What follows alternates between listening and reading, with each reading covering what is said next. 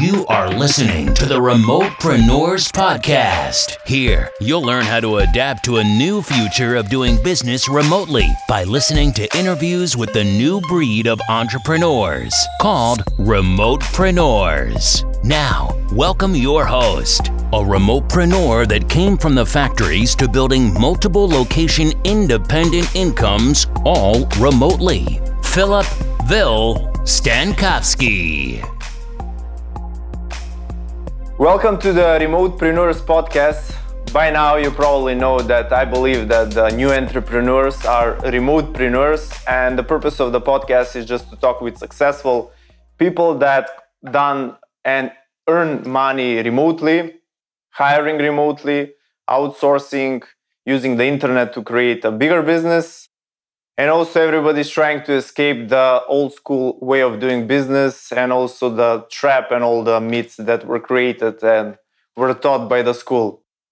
In this episode, we do have a special guest that actually is responsible for having the past dozens of interviews here in Chiang Mai.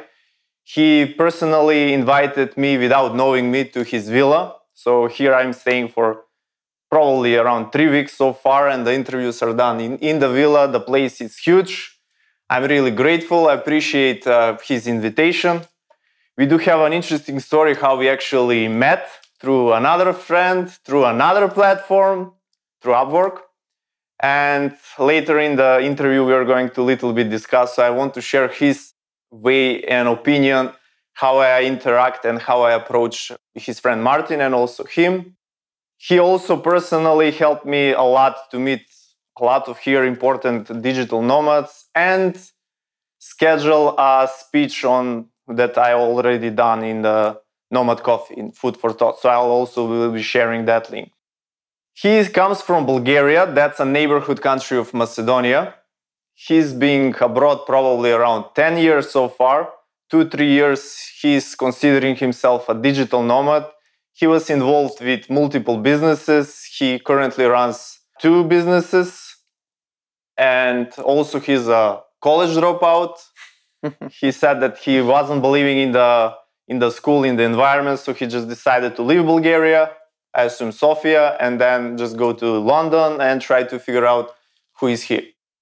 So guys, in this interview, I would like to introduce Puff. As I said, I'm really appreciated and grateful to be staying here in the villa. I think that this is probably one of the best places here in Chiang Mai, and he introduced me with amazing people. So, Puff. Thank you very much for being here. This is probably one of the best introductions I've ever got, like given interviews. So thanks a lot. Thanks for being here. Yeah, well, I was preparing here for you. I mean, especially. I'm delighted. Yeah. And he's really, really helpful. Okay, so Puff, I gave a brief introduction, a summary of what I know about you. Can you share us a little bit of your backstory, how everything happened, like from moving from Sofia or from Bulgaria? Sure. So we really have to rewind back probably 10 years ago, roughly. At the time I was first year university in Varna, which was the kind of the coastal, one of the coastal cities, Varna and Burgas. I was a first year student in Varna, and you do the typical things that every student does in their first year. You go out, you get partying, and then girls or boys, if you're a girl, obviously, just getting drunk and not really kind of caring too much about university. At the time, I really had 2 very, very close friends that I've known. Martin is one of them that I've known for 23 years now. The other guy I've known for, pretty much neighbors. So it's a very small town that I came from. Both of them had very interesting ideas about life and perspectives about life and the future that they want to, and the lives that they want to be living. So it just so happened that whilst I was in university in Varna, both of them actually decided to leave Bulgaria. Oh. Something that I was considering at one point, but I was really afraid. So I was just like, I'm not good enough. Why would I go out? I'm going to fail. It's going to be very difficult, etc., etc. Slowly, almost like all of my really, really good close friendships, I kind of slowly like being, not I would say removed, but just slowly leaving my kind of immediate grasp. So I'm thinking, something isn't right here. And then I wake up one day and I realize, wow, I'm actually surrounded by people that I don't really inspire me in any way, shape, or form.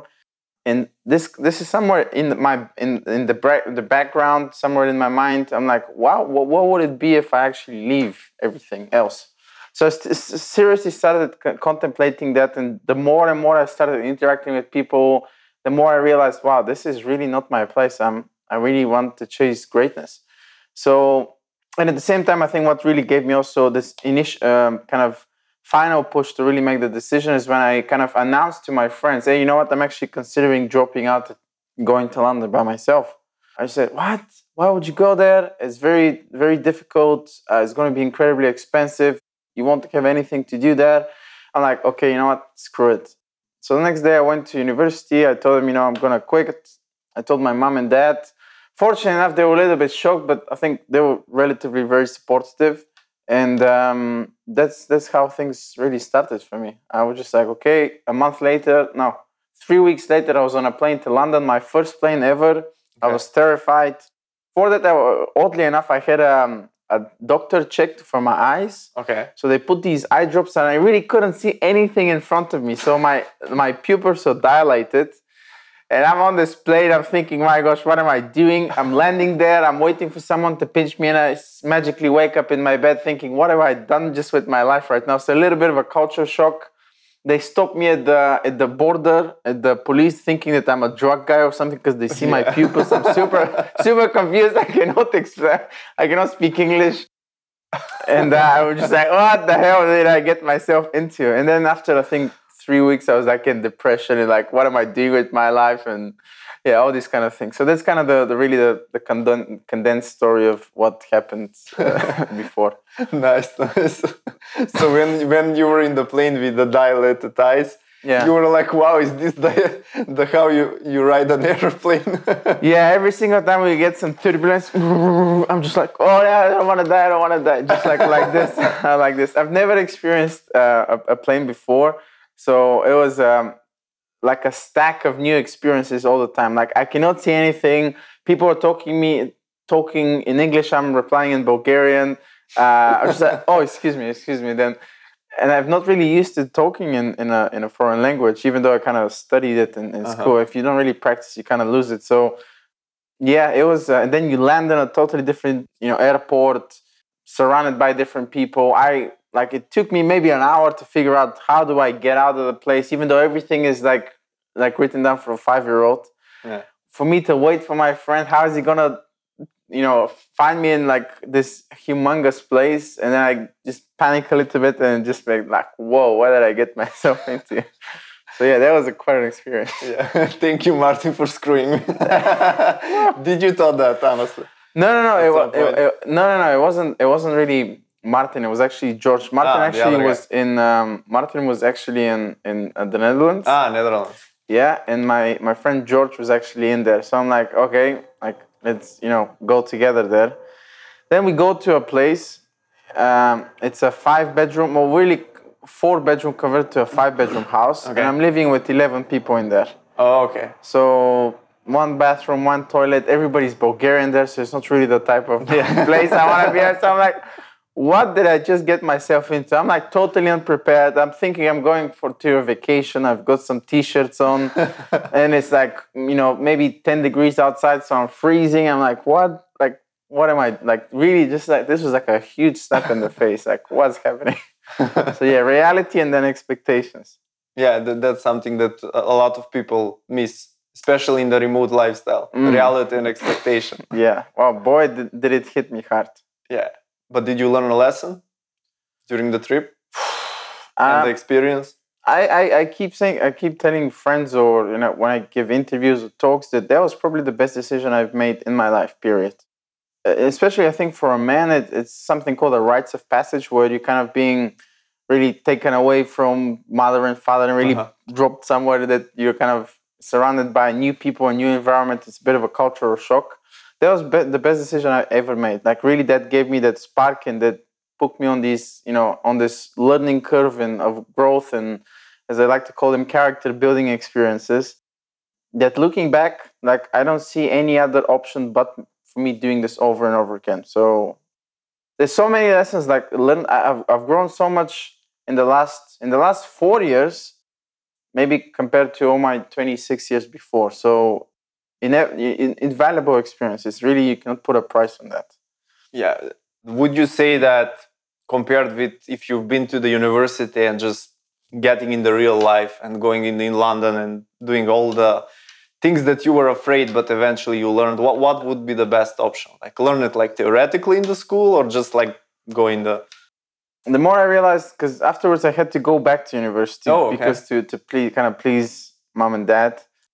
And I think it was also probably a good thing for me because I was really the guy that was actually trying to get my... At the same time, I had this immigrant mentality. So the moment I stepped into university, I was only thinking, okay, what can we make money with? So I started saying a gazillion things. But to come back to your question, I realized the more and more I kind of gain a lot more self-awareness and what really works for me, I realized that it would have been totally night and day if I just had a university experience. And even whilst I was in university, I was still working. I was a bartender in ordering drinks and a waiter, that type of thing. But for me, the way I learn the best is when actually someone shows me something and I get my hands dirty rather than just endless theory and just what would it be? What would it be like if I was to do something like that? So yeah, for me, it's nice. I'm more of a practical guy.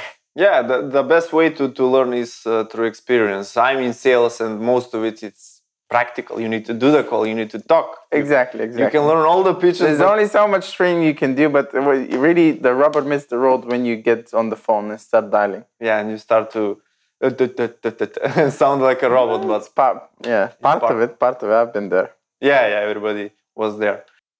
Just another thing I want to tell listeners in Macedonia, and I believe in Bulgaria it's similar. All the young people believe that if you have to succeed, you should leave the country.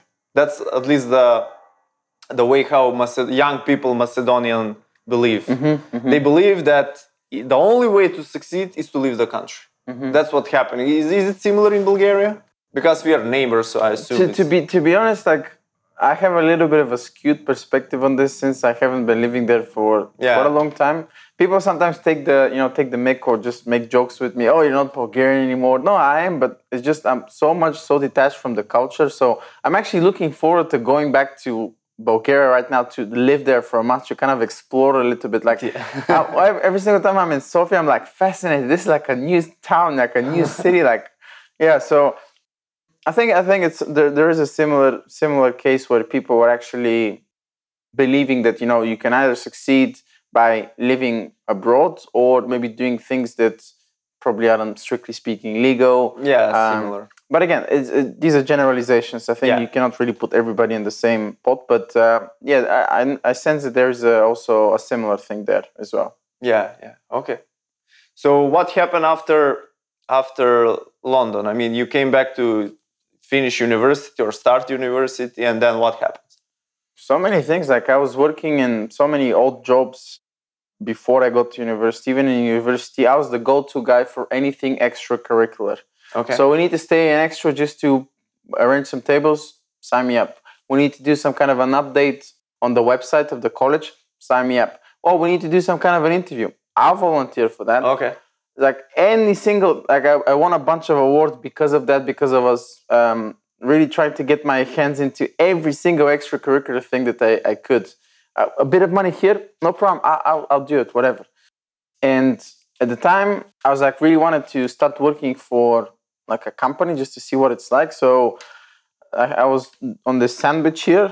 So it means university for 2 years, 1 year industrial placement, basically when you go and work full-time in a company. Okay. And then 1 year back to university.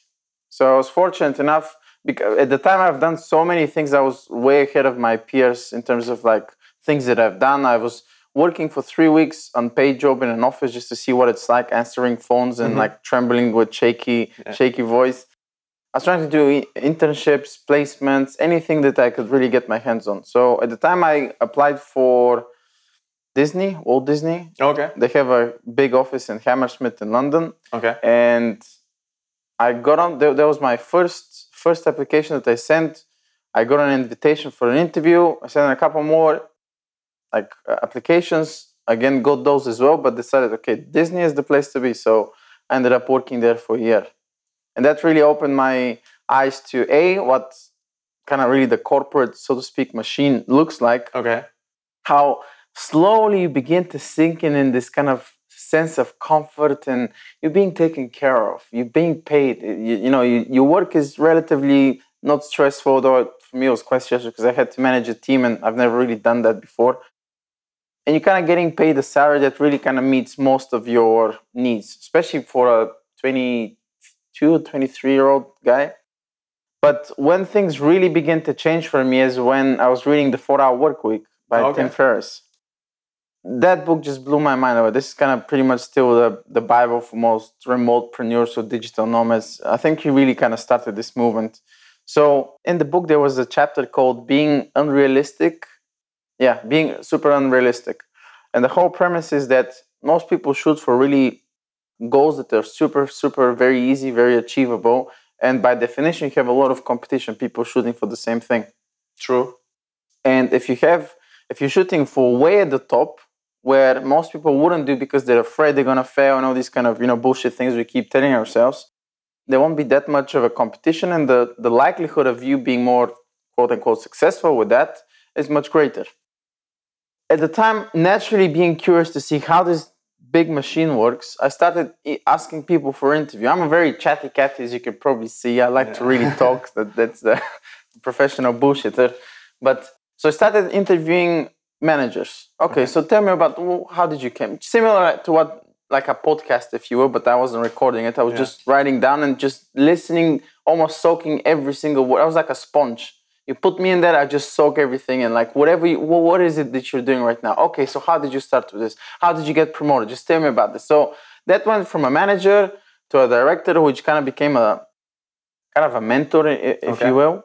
Then I interviewed the senior vice president. I just asked him, hey, he was like a 2 meters tall guy. I'm like shaking right there.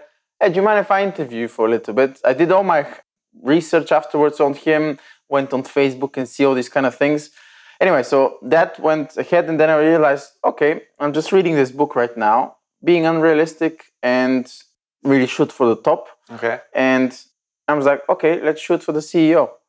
So I sent the CEO at the time was Emia, the number 3 guy probably in the whole company, 150,000 people. Wow. So I sent him an email.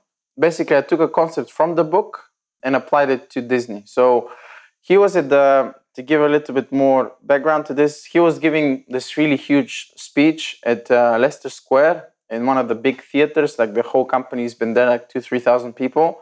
And he's addressing the public right now. So you probably haven't heard about this book. It's called Good to Great by Jim Collins.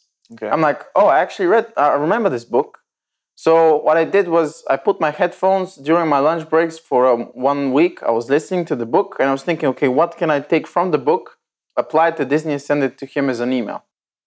Before I click send, I kind of realized, okay, what's the Hitchcock concept? I applied it to Disney because it was a book that he actually read. Mm-hmm. And before I'm sending the email, I'm thinking, okay, can this actually get me fired? Like, I'm an intern right now. What's the worst thing that's going to happen? Maybe my manager is going to yell at me or something like this. So I click send, and then within 2 days, he came back. He replied to me, says, "Oh, sorry for taking so long to come back, to reply back to your email." I said, "Don't worry about it." Yeah. And he said, "I'd personally love to meet you and walk you through for 30 minutes." And I just started, just like, what? This is fucking crazy. This is actually possible. That's actually, Martin tells me that's the thing that really impacted him the most to become a digital nomad. Okay. Yeah. So that moment there of seeing that a boy from a third world country almost, from a very, very small town can go there and really make something like this happen, that really shifted my perspective. Oh shit, this is actually possible. This is not reserved for some, select few people out there. This is actually possible. So that really changed everything. So you broke through your old beliefs. I have similar beliefs because similar background. And once you experienced, to get the third person in Disney, that's like, wow, it's amazing. It's just shift your perspective and the beliefs. Wow, what's next possible? Right? Yeah. Something like that? For sure. At the time, I had a lot of limiting beliefs. I almost had this anxiety every single time something business related, I approach it, I would literally start shaking. Like I had so much anxiety and like fear of success and I'm not good enough and all these, things that we keep telling ourselves, like the conversations that you wouldn't allow anybody else to have with you or to tell you these things. At the same time, that was just like, wow, this is a reference experience that I have under my belt right now. You cannot take it away from you. So start building on that. Like really refer back to it. And, this was possible. Let's spend a little bit more time on this. And at the same time, I hired a coach because I was trying to build that's another thing people don't know, that whilst I was working in Disney, during the lunch breaks, I was making phone calls to build a SaaS company, software as a service. I hired this coach. I spent all my savings from Disney. I was just like, okay, on to the next thing. And I was calling estate agents to try to understand what's the most painful problem that they're having right now, that they have to do manually, the things that they spend the most time on. So I can ask them to pay for the software that I'm going to build, outsource it to some guy in Upwork, and then it's more of a recurring software service.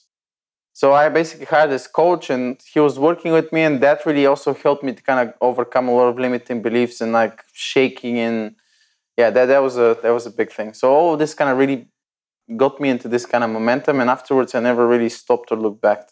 So when you mention coach, like where did you got the idea coach? Like to pay somebody to teach you his experience pretty much. How did you come up with that idea? Sure. So at the same time, like at the time I'm reading this, my perspective is being shifted and open to this whole new, almost like underground world, right? Passive income, like the buzzword. Oh my gosh, I can make money whilst I sleep.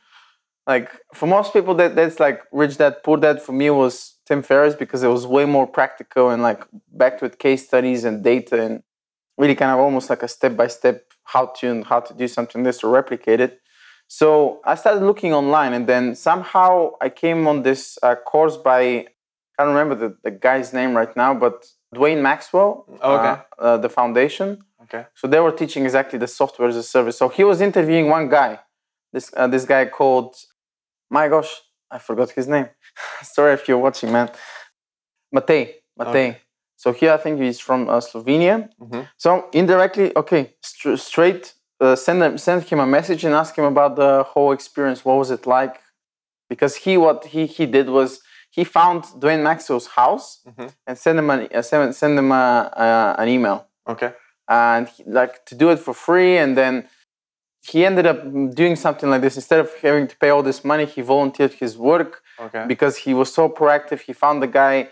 Anyway, so I sent this guy an email, say, hey man, tell me about I'm so and so. I work in this company, or I want to be an entrepreneur. Yeah, tell me all about it. So he said, okay, let's set up a call. So I'm like, okay, this guy's like super open. So we end up on a call. He starts pitching me. I'm like, wait, I didn't sign up for that.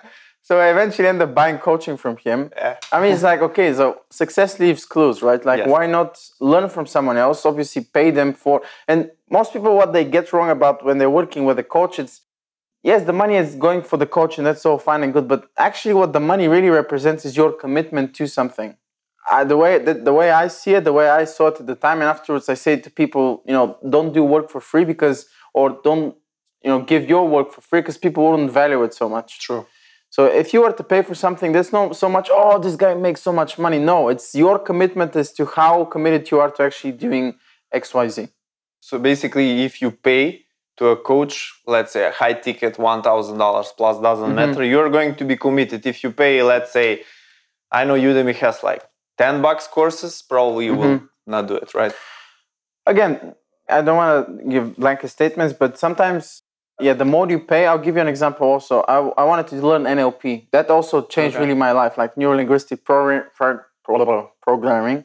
Applying that to sales, that really changed my perspective, changed my life. I don't say this about a lot of things, but that was one of the things that just blew me out of the water.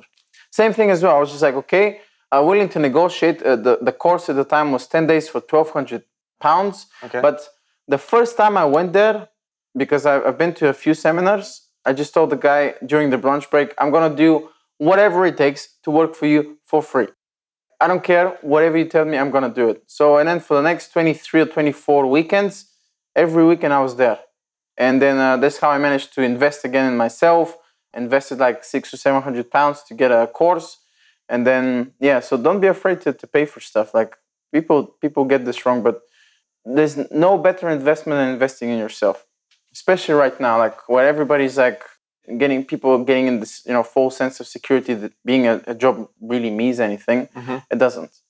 So we kind of got on a lot of tangents now, but it's great. The key message I think is just don't be afraid to invest in yourself. That's the best investment you ever gonna make.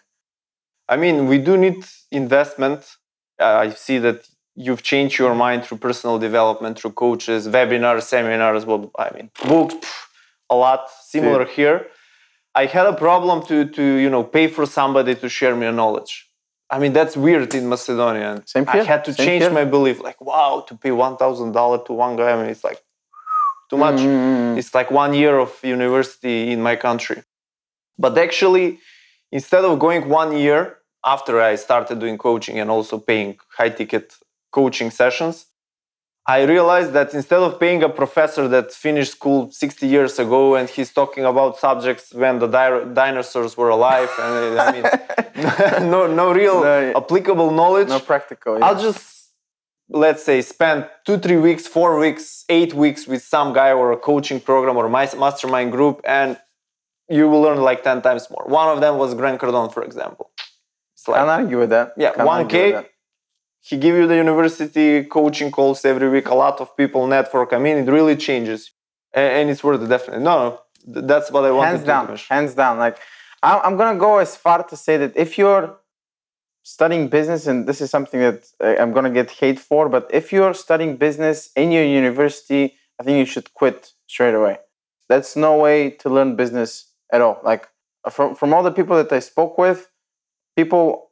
Yes, they graduated, but afterwards they started doing their own thing. But I think you can really accelerate that if you, and I get it, it's not for everyone, I'm totally cool with that, but I think your curve is gonna go like this if you were to really do practical stuff. Even if you're at university, at least do something on the side like I did and some of my other friends did, because professors that with this really old school methodology or just way of teaching, like, people need to understand that the educational system hasn't changed for 200, 300, 400 years. Yeah. And all these kind of things in practice, really the practical side is really, for the most part, is really not there. So, especially if you're learning business, really, you should be out of the classroom rather than in it. Exactly. You need a real example, real practice. You need to be on the phone. You need to reach up. That's one of the good way that you learn from Tim Ferriss. Just do things that you're afraid. That's that's my indication. If I'm afraid to do that, I'll just do it because that's the right thing. Same here, brother. There you go. Booyah. Like coming to Chiang Mai and starting the podcast. I don't have a clue. Probably I still don't have a clue, but I'll figure it out. So you're doing it. So people always, but I need to be perfect. Like, I had this kind of false belief again. It's always like the same thing. You don't need to be perfect. You want to start something too perfect. Yeah. Commit first. Figure it out later. That's my saying. Sure. I learned that from Grant. It's not my actually saying, but I just... No. It makes sense. And another reach out, I can give you another example if you want. At the time I was learning about this, again, Tim Ferriss guy, his name is Vince Wong. Okay. So remotepreneur, made a lot of money. So he was starting this uber cool, super slick system called the Suitcase System. Okay. Project 1%, where you get like financial freedom.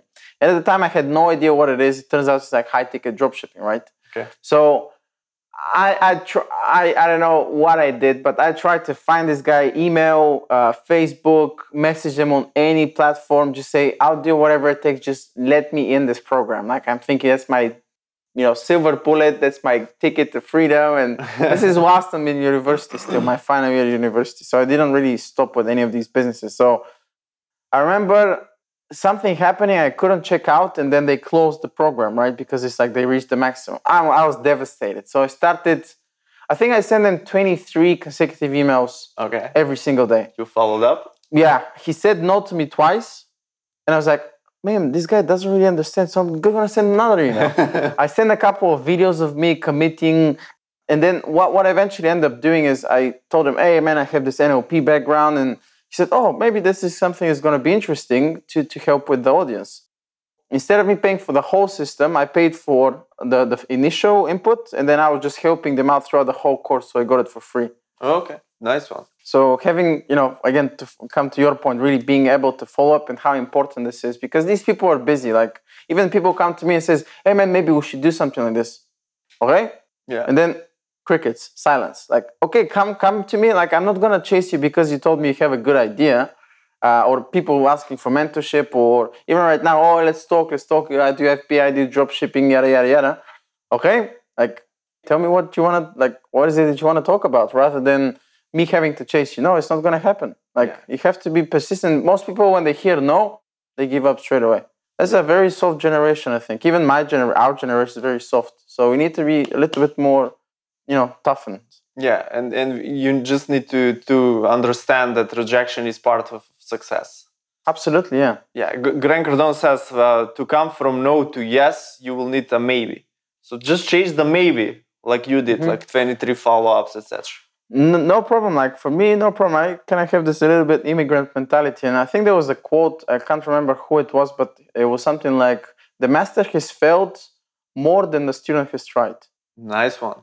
So even right now, I'm doing jiu-jitsu right now, and I'm thinking, okay, I'm getting tapped left and right, but I know that my coach, for example, he's done maybe 10 or 20 times more. So keeps your ego in check as well. Yeah, that's a nice quote. And I definitely agree that unfortunately, the younger generation that should lead this world forward is a little bit soft. Why do you think? How did that happen to be actually, soft? People think that our generation is very spoiled. I think we actually have so much pressure on. The more I realize, with millennials, they're so spoiled, they're so this and that, but people don't actually realize how much pressure our generation feels, especially right now in the age of social media. You're comparing yourself all the time. There's so much depression. We're lacking social skills. People seeing Instagram thinking that there's the lifestyle that people are leading inside that actually, hollow. There's nothing in there, and people are just quietly in depression. Like I've been depressed multiple times. I've been through burnouts, and you don't really see any of that on social media. I mean, I've cried in front of camera. Like I've invested a lot of time in myself to do this work, but it's partially because people don't really try. People tell them something in the very beginning. Oh, you cannot do this, and then okay, that's it. Like there needs to be a little bit of gusto. There needs to be a little bit this inner fire to be like, you know what, I'm actually going to do it again, and really running away from difficulty, so to speak, is totally the opposite of what we should be doing. I don't want to be kind of like preaching here as if I'm kind of better, but it's just really from my experience, I see that we really have to be going against things that really push our comfort zone out. Yeah, when people say millennials are more, privileged, partially, yes, it is for that, but it's a byproduct of where we're actually living. I think our generation is. This is not to be a victim by any stretch of the imagination. It's incredibly difficult for people that aren't in this generation to be able to relate. The old ones seem to be, our generation was better. But if you go back, it was pretty much the same generation, baby boomers, and then generation Y, whatever. It's the same thing. Every single generation has its unique set of challenges and problems. And these right now, the people that have no skills, social skills, I think Simon Sinek, that had an amazing... Start with why? Yeah, start with why. He was talking about how difficult it is for youngsters right now to really build self-esteem, just because everybody tells them from the very beginning, you can do everything. You end up, in reality, like I did, slap in the face, and then people, commit suicides and all these kind of things. So, yeah, I don't think yes, we're soft, but we're really also tackling a set of challenges that previous generations haven't really dealt with. Yeah. One of the things I think that people... the younger generation, millennials especially, don't have a patience and also don't like no, and they give up because they are conditioned everything to get instantly. Because they grew up with internet, they grew up with cell phones, and they instantly press some button, Amazon ships the product. You click here, you learn the course, for example. I don't know, for social media, you do not have to do anything, just press button, go live, talk. And you're a star. You want a girl, there is some kind of application, Tinder. I never use it, but you swipe left, right. That's what Simon Sinek said. I've heard about that application as well, yeah. Not that I've used it, but yeah. Yeah, I don't even know how to use it, but you go left, right, you find the match, something, you start conversation, and it's done. I mean, it's easy. It's like Yeah. instant gratification. It's If you get dopamine hits, right? It's Yeah, like what dopamine he's saying in biology is just getting this dopamine hit all the time of, okay, I can order pizza straight away. I don't Yeah. have to go out and really work for it. I can get the girl or guy, whatever it is.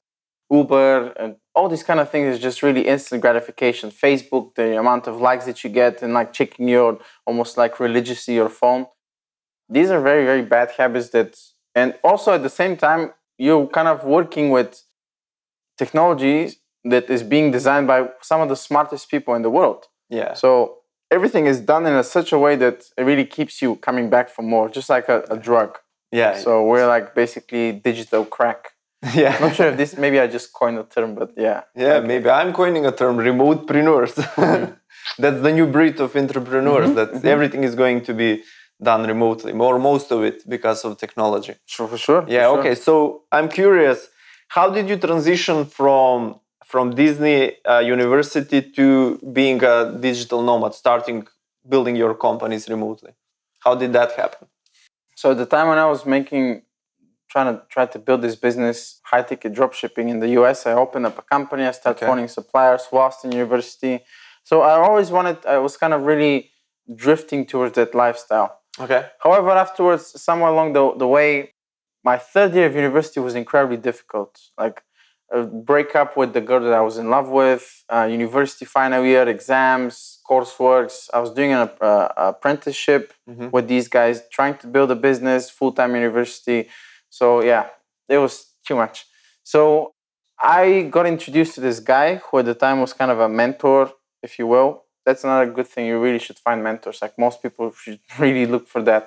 So he was starting a startup, a real estate startup. And I always wanted to understand, okay, what's this? I've seen the kind of corporate world, this whole digital remotepreneur stuff is somewhere out there, although I'm not really sure how to make it with that. So I kind of fall in this like, okay, certainty is here. This guy seemingly knows what he's talking about.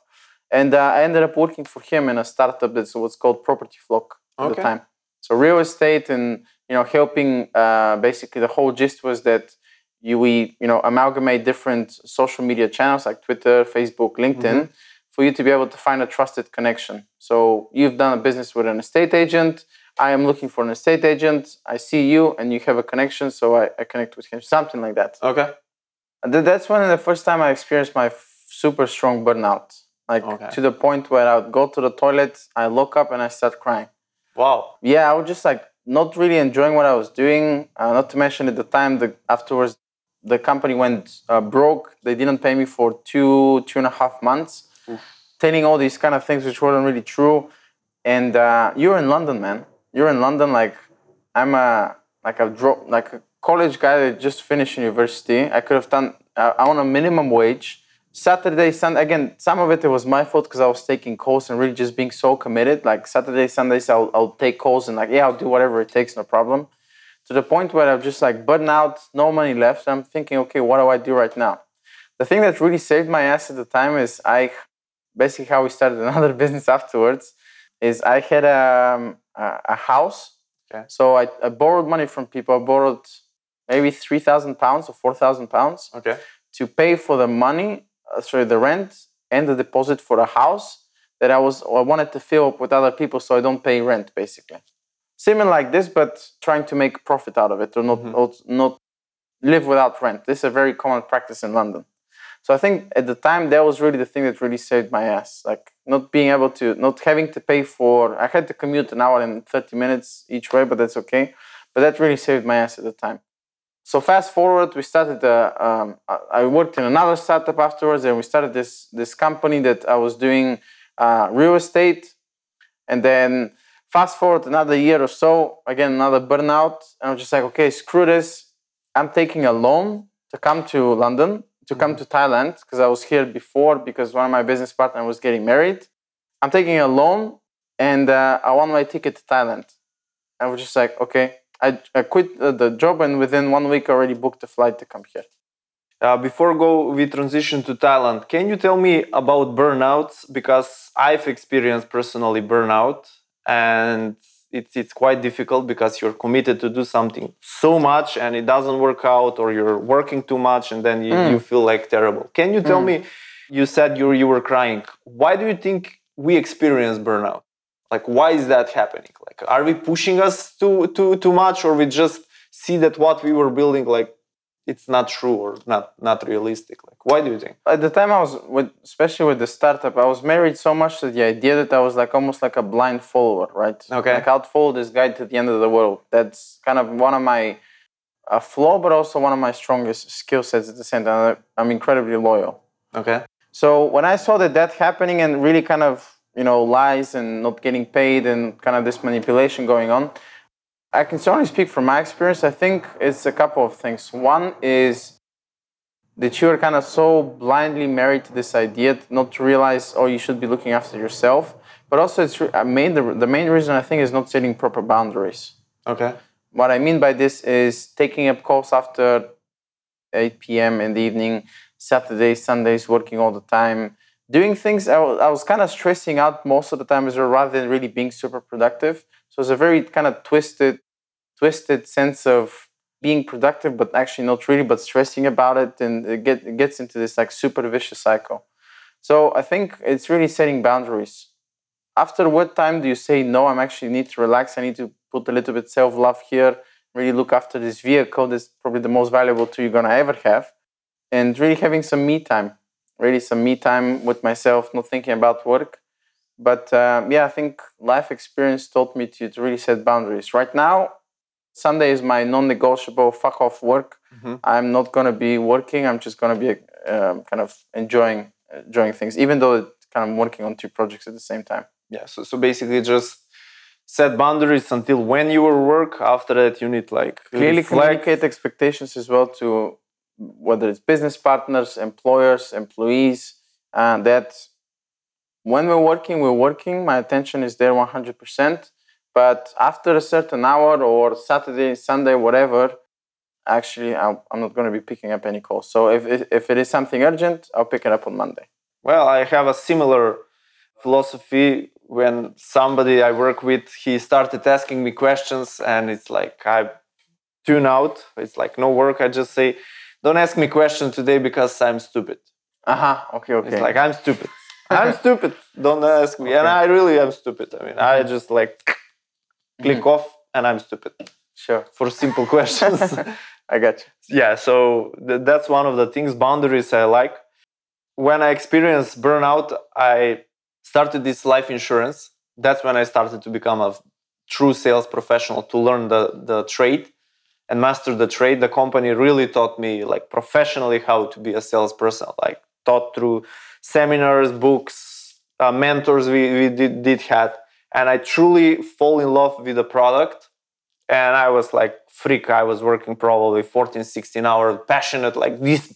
Everybody should have this life insurance in Macedonia. Why doesn't people understand me? It was like I went from house to house, probably, I don't know, thousands and thousands of in-house presentations with people. People were arguing between each other, like, why did you invited him? I didn't care. I was like, okay. Slowly. So I was like waking up 4 a.m., 5 a.m., going to the butcher shop. Like, when can we do presentation with a guy that sells me a meat? I'm free at 5 a.m. Okay. And I done a presentation in a butcher shop. Respect. Casino. In a casino manager. Everybody's gambling. I'm presenting life insurance.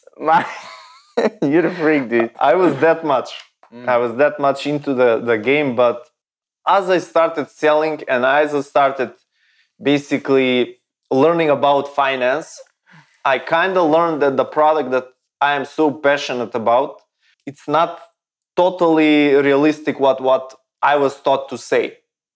I was believing, but I started to see that the product, life insurance, saving money for long term, it's not that good of a product for saving purposes only, because inflation.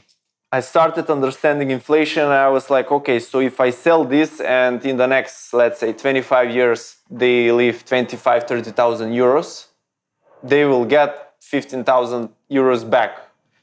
But adjusted for inflation, they will actually lose money. So that's when I started questioning the product. I wasn't anymore sold, but I continued the hustle. I continued to work that hard, but I didn't have the passion. I was talking with, have power that I believe for the product. So I started to experience burnout, anxieties, and I couldn't properly breathe. I mean, it was horrible, and I couldn't close any more deals. More deals. I mean, I was technically knew everything what I said. I listened after thousands of presentations, like in person, but I couldn't sell. And then when it was my burnout, depression, and everything, it's because I lost belief in the product.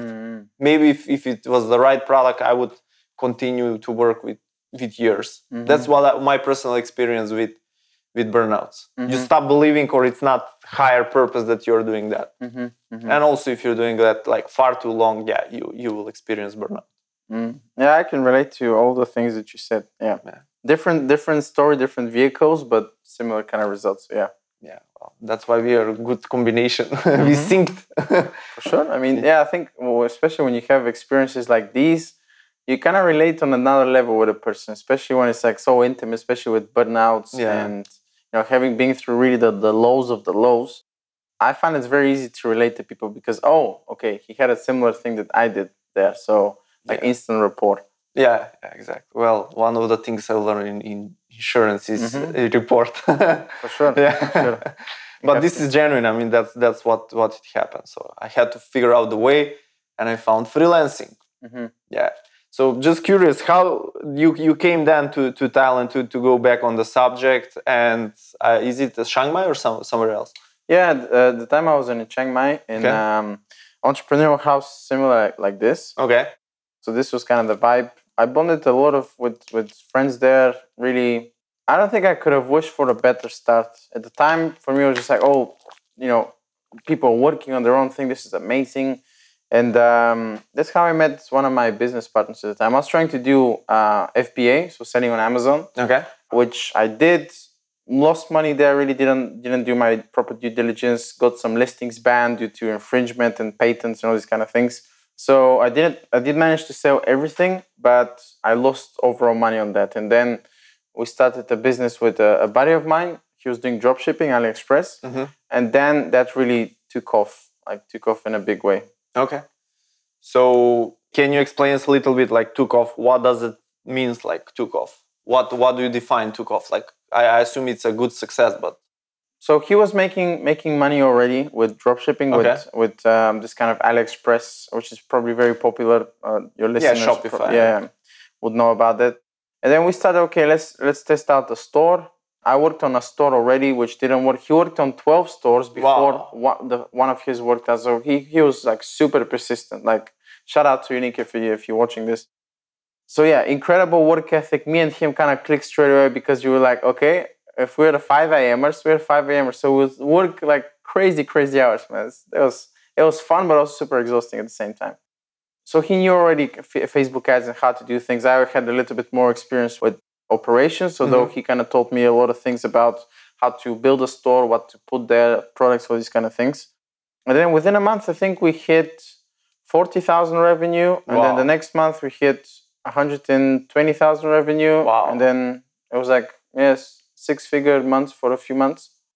Nice one. So yeah, I think at the time I announced that I'm going to do a challenge in June. I think before I left to London, I just put it online to really make a claim, make a stake. Most people, Martin included, advised me, don't do it. You're going to ruin your reputation or just you're going to look like a fool. Me being me and like super prideful and very kind of like, if I decide something, I'm going to do it regardless of what people say. So I said, okay, I'm going to announce a 0 to 10K a month challenge. I don't know how I'm going to do it, but within 6 months from now, I'm actually making a claim. Zero clue. I didn't know people. I didn't know what's going to happen, like how FBA is going to pan out. And then within 6 months, December, I think 24th, I posted this video that we made like $400 or something thousand. And that was roughly a little bit more than just over 10K a month. Wow. Nice one. Nice one. So commit first, figure it out later. And tell it to the world. Yeah, that was more of also a thing for me. Even if I didn't hit that goal, for example, it's really the journey, who you become as a person throughout there, rather than I make a bold claim, I hit it, so what? That's the most counterintuitive thing that people, I think, don't get, especially if they haven't had experience with that.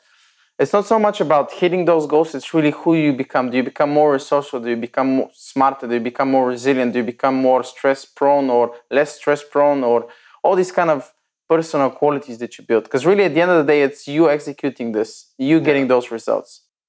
Yeah, that's kind of how everything started. This is how the experience with the e-commerce was. Okay. So basically, you came here to Chiang Mai. You connected with something like this, a villa, people working together. I assume they started influencing on you positively, obviously. Vice versa, me on them, and then they on me. So it was just like, wow, this is amazing. Like I really enjoyed the culture here, the food here. Just socializing was amazing. Like there's so many nice places. And for me, it's a routine. I get into a routine. I work, I train, I eat, and I sleep. That's it. Okay. So on the contrary, this is a nice one that we can talk about routine. That's one of the things you told me here. I'm like a grandpa. I just do. I am a grandpa. Yeah. People look at me like this handsome young 29-year-old boy. Yeah. Man rather. But I'm really like with a 50-year-old mindset. I'm just thinking long term. I need to do my routine. I need to meditate today. I need to put in the work. I need to go train. If I don't train, I get really not a pleasant person to be around. But and most of the time I'm just like zoned in. Yeah, that's true. I brought him a rakia and it's 3 weeks here. He did. Did you try it? No, we will try after the interview. We will try it after the interview, the rakia. Maybe even during the interview, no problem. Yeah, we can do that as well. So the routine. This is something that most people that are considering to go remotely and become a remotepreneur or a digital nomad, they are watching the videos, Instagram, YouTube, that here everything is amazing, that you're going to go on the beach, you open up the laptop, do 5-minute work and you're rich. Is that true, or you just need to hammer it to set up the right expectation to the people that are listening to or watching this? So there's a couple of things.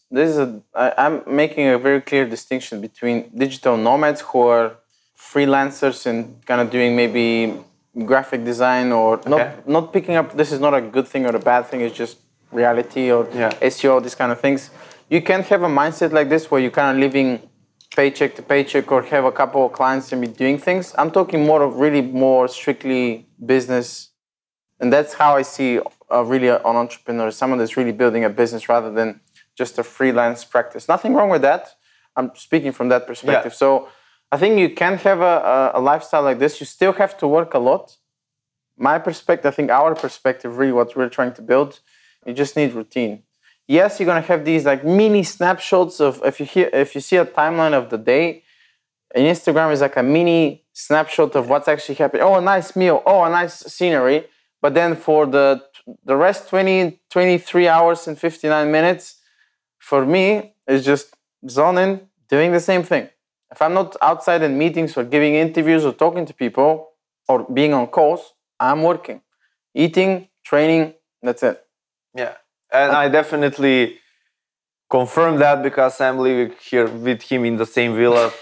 That's what I felt actually a little bit bad because I'm like, I try to be a good host, but sometimes I'm overwhelmed so much with work that I'm just like zoned in and maybe a little bit antisocial at times. Yeah. Just because, there's so many things that needs to be done. I mean, no problem. I don't take it. Mm-hmm. As you know, I'm doing here interviews, working, preparing the speech for the presentation, everything. Mm-hmm. So I'm kind of similar. Sure. So routine is one of important things. This is my personal question. I believe a lot of the audience have, like, how do you build a routine remotely? Like, how can you do that? Because I built a routine when I'm in my home, swimming or doing push-ups or meditation. But since I changed my environment, I kind of slowly I won't do it today, and it's just like I'll lose it. How can I build a routine remote? So I think when people think about remotepreneurs and digital nomads, it's not so much the flashy lifestyle that people think it is, like traveling all the time. I personally, if I'm in a place, I want to stay at least minimum 3 to 4 months, minimum. Because the first 1 or 2 weeks is a bit of a novelty. You want to understand, maybe do all the typical touristy stuff. But other than that, for me, especially when I have commitments towards other people that I don't want to let down, I'm like, sorry guys, I cannot make it. You say no to all the social stuff and you come down and start working. So there's always going to be a period of kind of really settling in and really figuring out, okay, where's the good restaurants? Where's the good social talks that I can go and maybe do some networking? Where are the good cafes we can actually go and actually do some work with good internet? Maybe some sites to see on Sunday. And afterwards, after 3 weeks, maybe you kind of really fall in a good routine. Mm-hmm. So like, where's the gyms? What gyms are good? Kind of meet some local people or people that actually been living here for a while.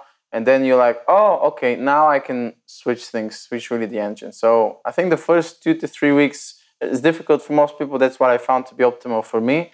I give myself, okay, if you need to go out a little bit, but then most of the time you got to be working in. Okay. That's a nice tip. So basically, yeah, I can relate there.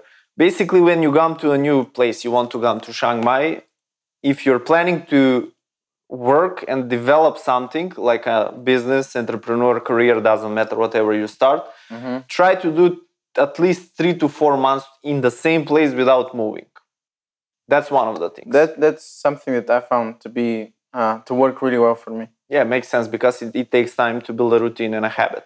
It's a time. It's not like it's a skill you're going to click and learn it. You need to repeat. Depends on your lifestyle. Again, I'm trying not to kind of put blanket statements out there. This is not necessarily going to work for everyone. For some people, even 1 week is enough and then they start working. But there's going to be a period where you're kind of settling into. Yeah, really, that's true. It's a new environment. That's true. When I came here in the villa, I was like, no scooter, where should I go, what to do? And I was just like losing time and it's fine. So yeah, I like that idea. When you come to the new place, just take first 1-2 weeks how much you need and just do all the things that you want to do. The good stories that are on the Instagram. Go visit attractions, go taste food, restaurant, even get drunk if you want to do that. Just get it out of the system. Just get it out of the system and then you just settle down and become a grandpa. Become puff. Handsome grandpa. Grandpa.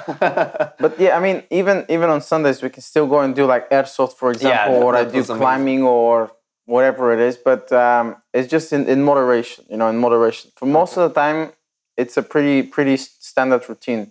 People even ask me all the time, obviously, because they don't know what the lifestyle is here and they don't really see me that much. But when I post something on Facebook and I get all these comments, oh, you're living the lifestyle and oh, you're amazing, you're probably there, it's always sunny and all these kind of things. But the reality is, regardless of where you are, there's going to be some good things and there's going to be not so good things, right? Of course. The air pollution, for example, or the fact that you're actually working and you actually don't show it to the world because that's not what people really like to do, like to see rather.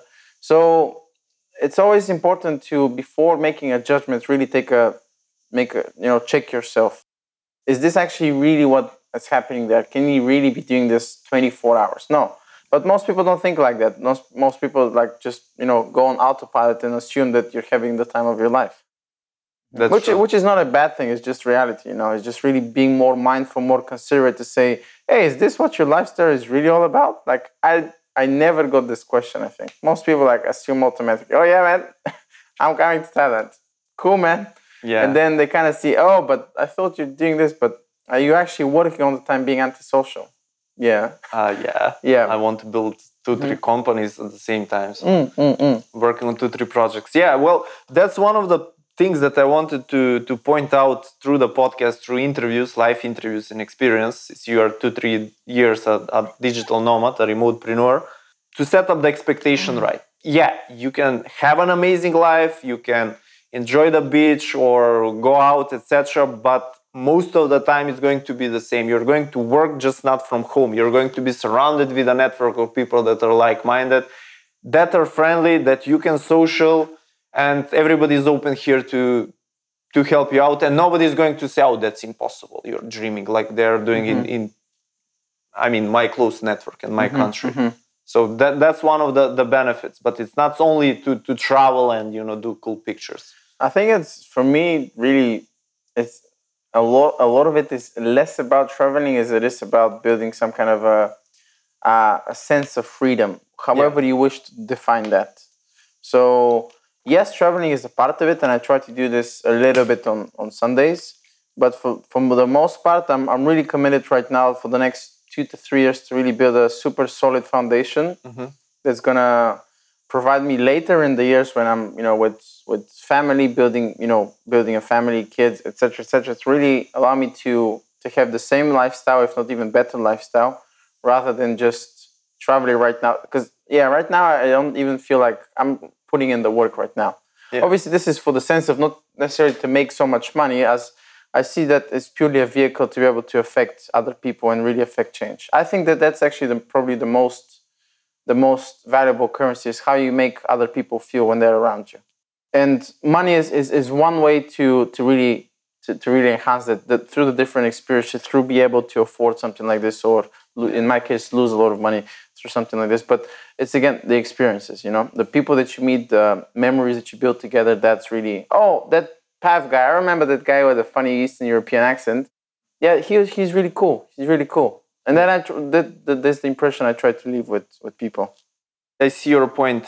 It's not just building a company and get the money. It's just creating value to the people. That's the least. And the money is byproduct. They will come if you provide value. Yeah, I mean, again, counterintuitive thing. I multiple times have to admit I've been multiple times in the mindset of, okay, let's get 20K, 30K, 50K a month profit.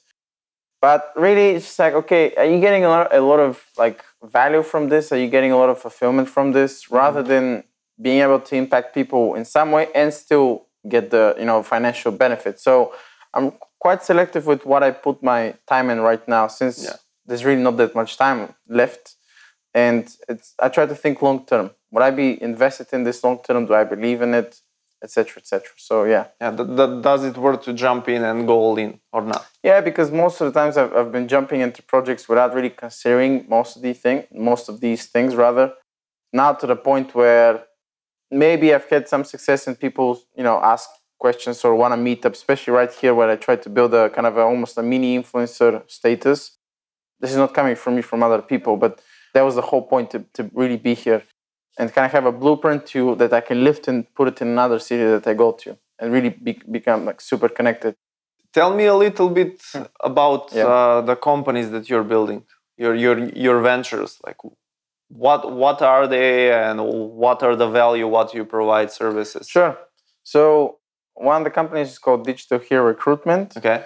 It's a one-stop shop for providing VAs to businesses. So online staff, virtual assistants, anything from data entry all the way to paid advertisement, paid search, etc., etc. And that's kind of the initial idea that we set out with, just because me and two of the partners that I'm doing this, Dan and Jay, we all had experience in e-commerce, whether it's FBA, Kindle, Amazon, or dropshipping. We kind of, I've been hiring VAs for maybe the last 7 years. Okay. And I know how difficult it is to really build a solid team, how to train these people, how to vet these people. So we thought, okay, you know what? There's so many e-commerce guys out there. See, this might be actually a good niche, because most people don't really know how to build a team, how to write a job description, how to really kind of paint this picture of their company. So that's what we started. And I think it's something that a lot of people, I think, could benefit, just because everybody wants their time back. As an entrepreneur, you make a very classical mistake that I've been also guilty of, is to really, really be working in your business as opposed to working on it. Having this mentality that you can do everything yourself. You are probably the most qualified, the best candidate in the world, that you can do every single thing yourself. And then you check your watch and all of a sudden it's like midnight. Shit, where did the day go? So it's really about giving time back to entrepreneurs. That's one of the companies. Wow, nice. So you basically, people that are listening or watching, they're considering to build a remote team, to outsourcing. They don't know how to do it, or they had bad experience with it, or they just simply don't want to do it because they want to exchange money for time. You basically do all of them. You just find the right person through your vetting system. Can you explain like how that works? If somebody approaches or wants to approach you? Sure. I think most people think hiring people is really a hiring process, but it's actually an elimination process. What I mean by this is, like, if you make a really good job description and you really paint the picture of the amazing company that you really believe in, that you're really building, you're naturally going to get a lot of people, unless it's something really isolated, kind of siloed position that you're looking for, like say, like podcast editor with a specific skill set, very niche thing. So most of the time, if it's a very generic thing, it's something that is very common in terms of skill set, you're gonna get a lot of potential candidates. So the idea is to really put filters there to really be able to get the most qualified, really to end up working with A players. Because I think long-term A players can probably do the work of 2 or even 3 B players. So how do you do that? You do it through different filters. Make sure to have a good job description, certain questions that they need to answer. Afterwards, okay, what are their skill sets? Do they actually match what we're looking for? Mm-hmm. Can they back it up? Then we do some tests with them. Okay, IQ tests, English tests, maybe even test them on a certain task. Then we have an interview. Then the promise is that within 7 days, we get you up to 3 highly qualified candidates for you to use. You can contact 3 of them. You can use all 3 of them for a one-off fee. In the likely event that after 90 days, you're not satisfied, we'll find you a replacement for free. Okay. So basically you do the heavy lifting, pretty much, for hiring person. Pretty much, yeah. Okay. That's a good way of putting it. Yeah, you can use that in the pitch. I will. So how many filters do the person go until you just give it to the customer, like these 3 candidates are really good? You should 3 or 4. 3 or 4. Three or 4. They have an interview with them just to see, okay, if everything that they said, they did, they are. And also just see who you have the most chemistry, who do you think is the most relevant candidate for the position. And like I said, if you choose all 3, you like all 3, you end up using all 3. Yeah. Okay. That's a nice setup. And I see that, for example, I work on Upwork and I also do hiring, and also I am a freelancer, so I know both sides of the equation. And many people just write some short description and expect to find, for example, a good salesperson or a good VA. And I see on the proposal there are like hundreds of applicants, like job posts like that in interview. I mean, that's too much. And you probably won't end up hiring anybody because you will get tired after the 10th one. Mm-hmm. So you just say like, hire us.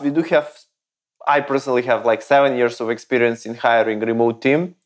We are going to find the perfect candidate that match your criteria, and we are going to filter them through 3 or 4 stages, and at the end, it's your decision that you're going to hire. So the person that is going to get your service, you're going to just give them the right candidates, and they just need to make decision on the last interview. We are going to work, and probably that is going to be a long term. Yeah, that's the idea behind it. Yeah, for sure. Okay.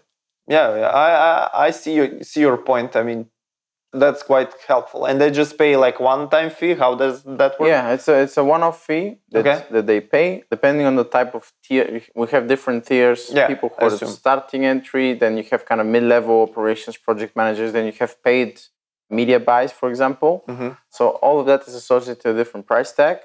And it's a one-off fee that you pay from the very beginning, and then you have the guarantee, and then you have the promise that within 7 days we'll get you up to 3 highly qualified candidates. Okay, that's a nice one. From the perspective, I'm a, let's say, Amazon seller. I have 6-figure business. It's stupid for me to waste my time, probably 20, 30 hours, just to find a simple VA. Just pay you guys. You figure it out. Mm-hmm. After 7 days, I'll interview 3 guys.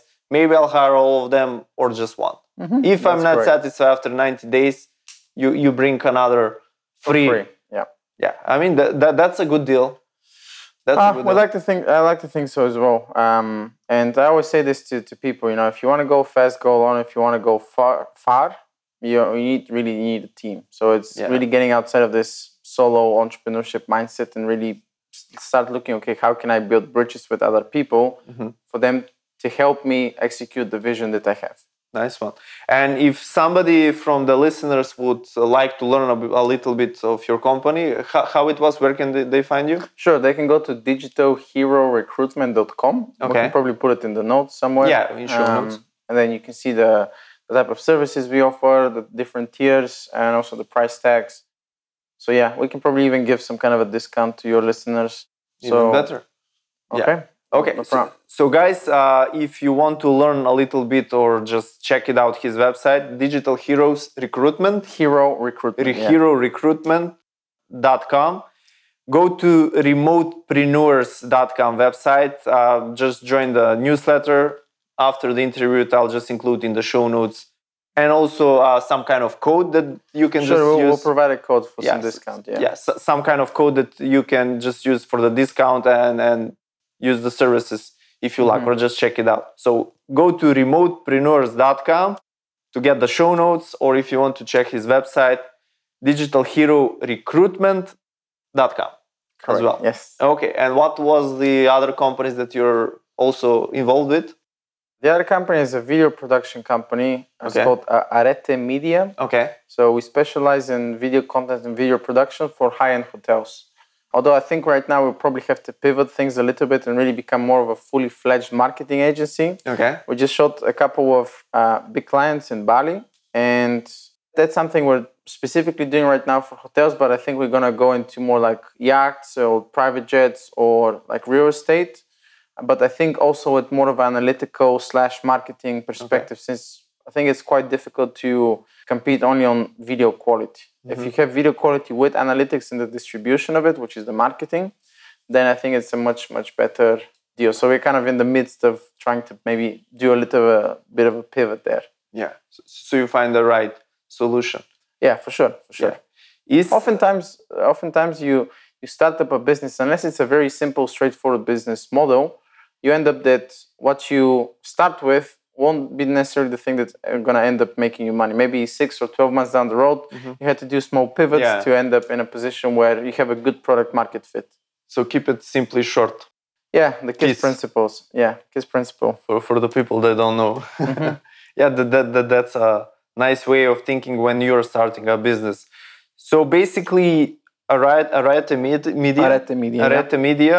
is Arete in Old Greek or Latin, the perfection, something like that? I think it's French, actually. It's French? Yeah, my co-founder, Martin, did that, came up with the name. Okay. So I need to double check what it actually means, because he told me, but I kind of forgot.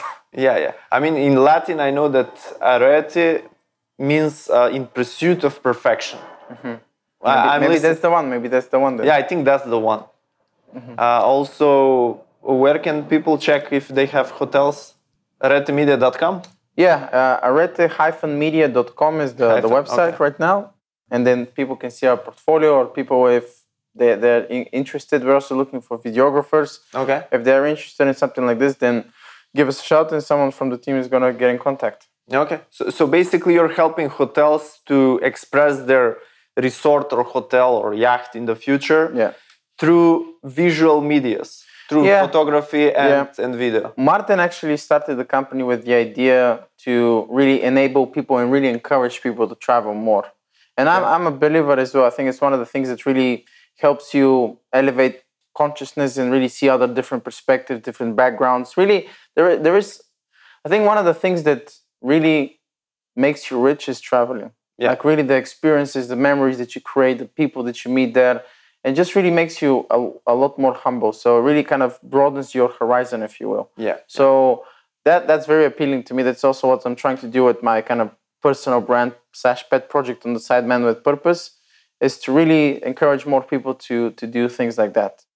I agree there with you. And also on the cover, if you notice on the podcast, there is like a border. Sure. Above my picture and the name. So the border means get out of the box. And traveling is actually the best way to do it, because I was in the box while in Macedonia and believing in what they taught me to believe, until I just get outside of the box, travel to United States, all European countries, Zanzibar, Philippines, everywhere, Thailand. You learn through traveling and talking to other cultures, people, and their experience, that things are a little bit different than the BS medias, mass medias are selling to you. So get outside of the box. Sure. Through traveling. Okay, and you basically through video and photography help people just choose the right hotel or resort experience before they book it, pretty much. Yeah. Basically, we try to put the marketing of the experience, really put it on steroids through making like super inspirational video production content for them. Okay, so the initial idea was Martin, right? Yeah. So he started that with the vision of really encouraging more people to travel. Then I was like, okay, I'll join, see how things work out. And here we are right now, just closing clients left and right. Nice one, like that. Let's talk a little bit about Martin, because he's our common connection, how I end up here. It's an interesting story, and I'm going to share a couple of tips that I actually come here, I'm recording this, done the speech and everything. So I met Puff through Martin, and I met Martin through Upwork. Upwork is a platform for hiring freelancing. So one day I basically applied to a job post that he posted. He was looking for something related to sales, and because I'm giving a sales consulting, I just applied. he replied back saying like, "Hey Philip, nice to see you again. I didn't know that you have so much sales experience. We should talk definitely. If you remember, you helped me out with some kind of videos on Reddit, and some guy Luke introduced us."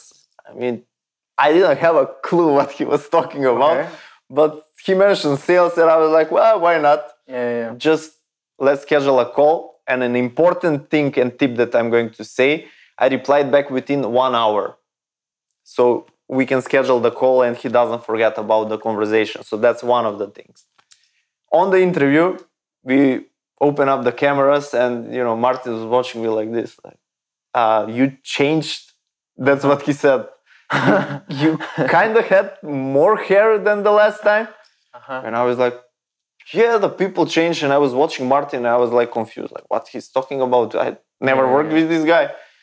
And then I asked, like, can you remind me what exactly we were working? And he was talking about social media, how I helped video editing, posting. And I was like, I never done that in my life. And I was like, how can you?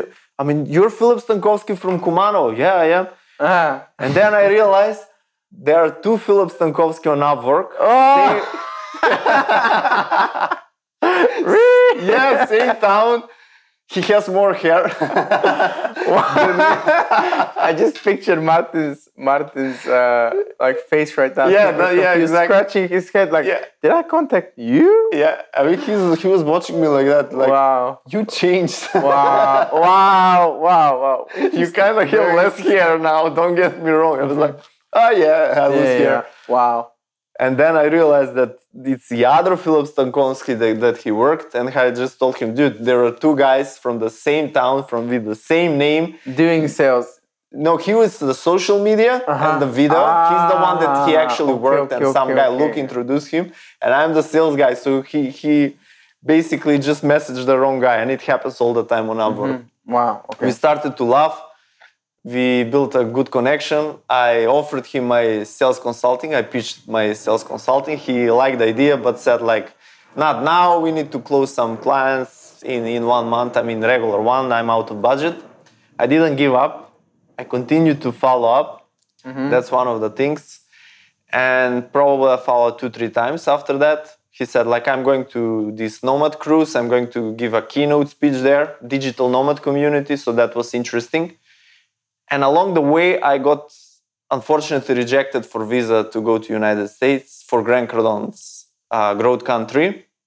So I was so pissed about countries and restrictions and boundaries and all the BS. And I was so shocked and I was so negative. So I decided to use the negativity as a fuel to create something positive. And then I just decided, I'm working 5 years remotely. I built multiple location independent incomes. I don't depend anymore on the countries except my passport where I can go. So why I know that as a digital nomad, you can go anywhere, and there are people that don't depend anymore on the countries. Let's just do interviews and share the message to the world that the world is changing. So that's the idea how was born the Remotepreneurs podcast, that you're watching now. I did connect with Martin. So I go to my power base. That's another tip. Go to contacts that already have some kind of connections with you and can help out. I just asked Martin, probably after 14 follow-ups. I didn't give up. After 14 follow-ups, I just asked Martin, who do you know? Ask for referral. Who do you know in Chiang Mai, in Thailand, that is successful? And I can interview. I explained that it's about remote working, remote business. And he was like, my best friend is there. He has a villa, Puff, I'll introduce you. If he has a room, he will invite you. He's a great guy, etc. I was like, okay. Then on Facebook, Martin made the introduction. I spoke with Puff. We connected. I explained him the podcast, and after that, he was really helpful. Also, Martin continued to help to schedule probably dozens of interviews so far. You asked me if you want to do a speech. Even I didn't even know I can do that. Let's do the speech. Sure. Yeah. Yeah, I've done the speech. If you go on my website, remotepreneurs.com, I'll include that in the show notes. You can take a look. I think it was good. Mm-hmm. Oh, it was amazing. Like I think Philip is a natural. Like he told me, oh yeah, I've never done a speech before, but I'm thinking, he's gonna really do it. And he went there, and out of the people that were there are probably like 35, 40 people maybe. I think they told him that he killed it. Like he was probably the best speech that they've seen this year, like in a few weeks or even a few months. So I think you have a talent for that. You should continue nurturing that because you really have great authority. Just really killed it.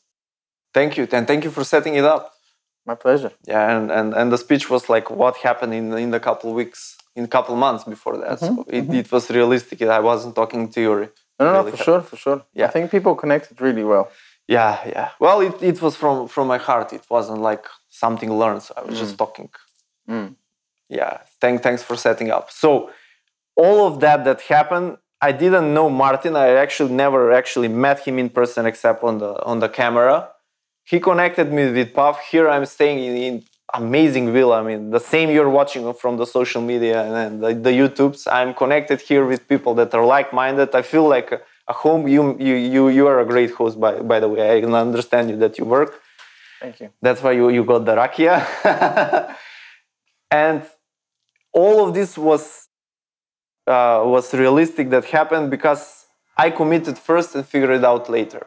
I contact my power base, so that's one of the tips that you should do. Always try to do something to the people that you know, then go to the strangers. Second was try to reply back as soon as possible. 1 hour is the rule, within 1 hour. Follow up, don't give up. It took me 14 times to schedule a call with him, and then I had to follow up a couple of times to be here. And then ask, who do you know? Ask for referral. Just do those 4 things and you will get so bigger boost in sales that it's ridiculous. And it's simple. In sales and really anything that you're trying to do, I think the more you keep persistent, especially with entrepreneurs, they're busy people. You're kind of playing a little bit on their significance part. So I think sooner or later you're going to be noticed. So even if people say no, you keep chasing, there's always something good's going to come out of it. So you shouldn't give up, for sure. Yeah, exactly. So that's the story how I came up here. And as I said, Puff helped me to have like a great startup here in the community and Chiang Mai, and it was a great connector. Yeah. Thanks, man. Yeah, I appreciate that. No problem.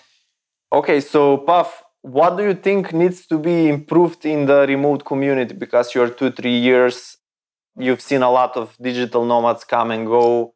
Some of them failed, some of them posting only good pictures. What do you think specifically needs to be improved in the remote community so we can grow and become bigger? What you seen so far that is quite often that happens here in Chiang Mai with digital nomads, for example? In terms of like community per se, I'm not too sure. Especially the lifestyle, money, networking, anything.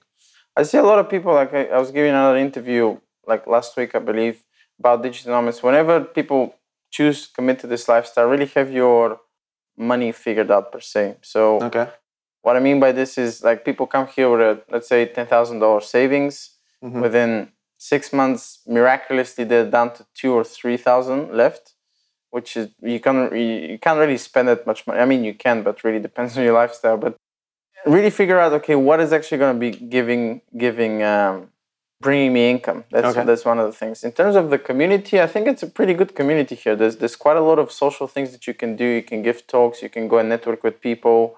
Obviously, different scenes are different. Chiang Mai is different. Bali is different. Vietnam is different. What's the other place called in Colombia? Medellin. Medellin. Medellin is also different. But I don't think necessarily some things to be changed. I think I meant for the people that would like to consider this lifestyle. So money would be the more figure out why is it that you're coming. Like if you're leaving a base, for example, with certain security, certainty, what is it that you want to achieve How much time do you have right now? Not how much time, but also how much money you have. How much is that going to stretch you? How much leeway do you have? Is it for 6 months? Fine. Okay, what is it? Like similar like the 0 to 10K a month challenge. I knew what I was pursuing. Again, like you, no clue how I'm going to do it. But I think if you know if everything is so predictable, it's not really exciting. That doesn't really pull you towards something. But if you know, okay, I've set a really audacious goal. I don't know how I'm going to get there, but I'm really pulled towards that. I've visualized, I really put my mind into that. The goal is big enough. If you know how you're going to achieve it, your goal is not big enough, it's not really motivating you. And if it's a very predictable sequence, it kind of takes out a little bit of the zest in life, in the whole process, you know? Okay. So yeah, figure out what is it that you want to do. Think about your money. And also, why are you doing this in the first place? What's your why? What is it that you want to achieve by being here? Is it more money? Fine. Is it more location dependence? Fine. Define that. Okay. Define it specifically. What it is. Is it? How does it look like? You know. That was a nice point. So define the money. Define why you want to do it. And how does it look like? What does the future look like? Like visualize. Yeah.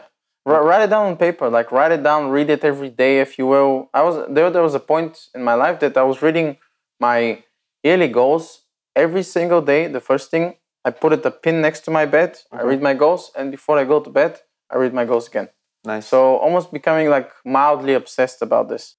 So fellow remotepreneurs, if you are part of the remote community, you're a digital nomad, you're an entrepreneur, or simply you're stuck in the cubicle, you're watching the videos, you're thinking if I should do this remote lifestyle that everybody's talking, first, figure out your money right. Know how much money you have. Then learn why you would want to come here. Write it down on the paper. Be like focused, be specific why you're coming. As I have in Chiang Mai, I'm coming to check out the community, to give a speech, to do the interviews, like specifically that. Then I can focus on the other stuff, the cool part that everybody's showing. And then the last thing that I would say, just do it at the end. Sure. Yeah. Pull the trigger and make the decision. I think only good things are going to come out of it.